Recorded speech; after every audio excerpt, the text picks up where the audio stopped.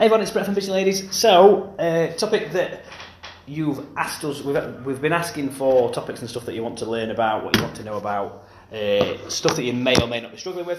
One that we got was breakfasts. So, what constitutes as a healthy breakfast? Is it essential for weight loss? And a few other things about it. So, it's a simple but ever-plaguing topic for people. Do I eat breakfast? Don't I eat breakfast? What is a healthy breakfast? We get asked this quite a lot, to be honest. Now, there are patterns that occur in this problem. I know, more than you would think there is to talk about breakfast, eh?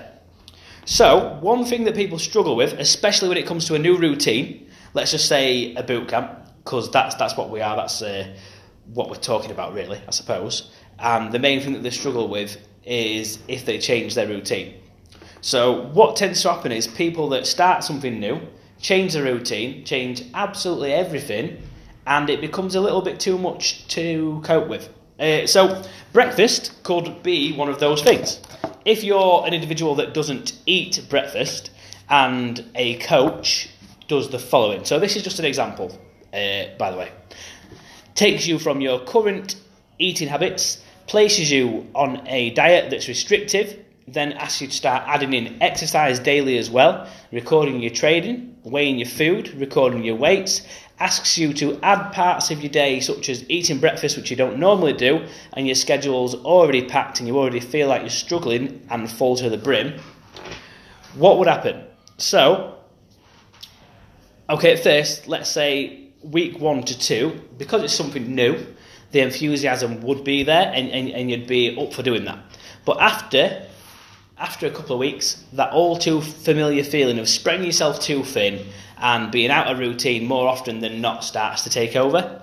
So I exercise caution when I say this. If your routine isn't working, then you'll be failing, you'll be feeling shit and are massively unhealthy, then yes, some things do need to change, but it's got to be done so in a moderated,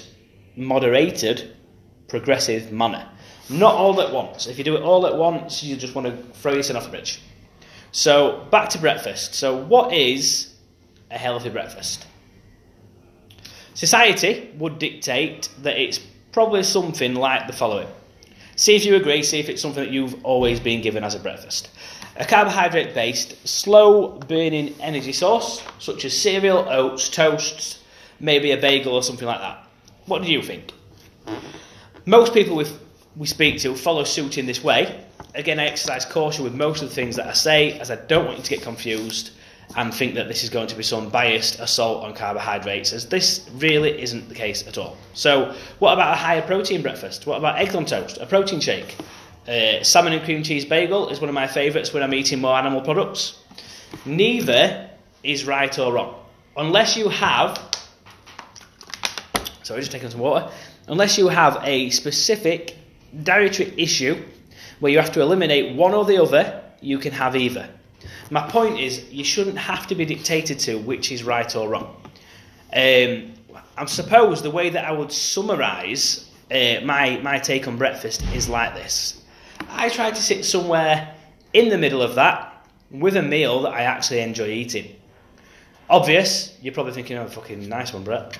But what I mean by that is, if I'm being restricted and then eating something that I'm not particularly keen on eating for breakfast as well, if I don't eat breakfast, then I'm probably not going to stick to it for that long.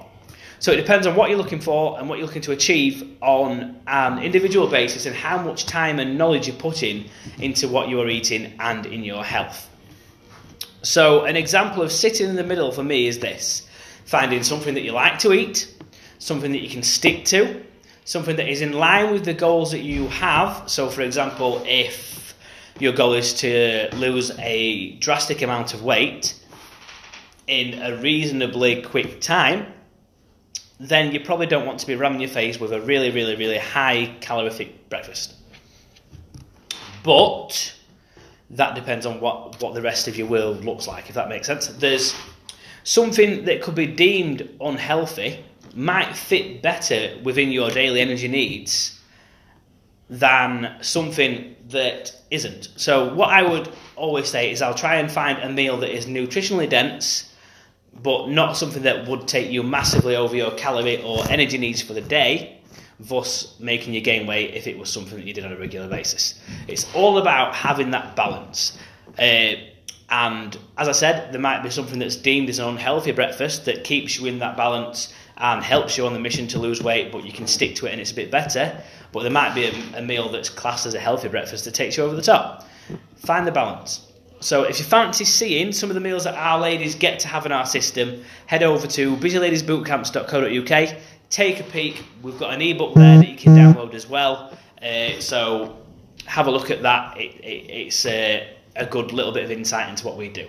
So keep the questions coming. We'll try and answer them the best we can for you. Cheers.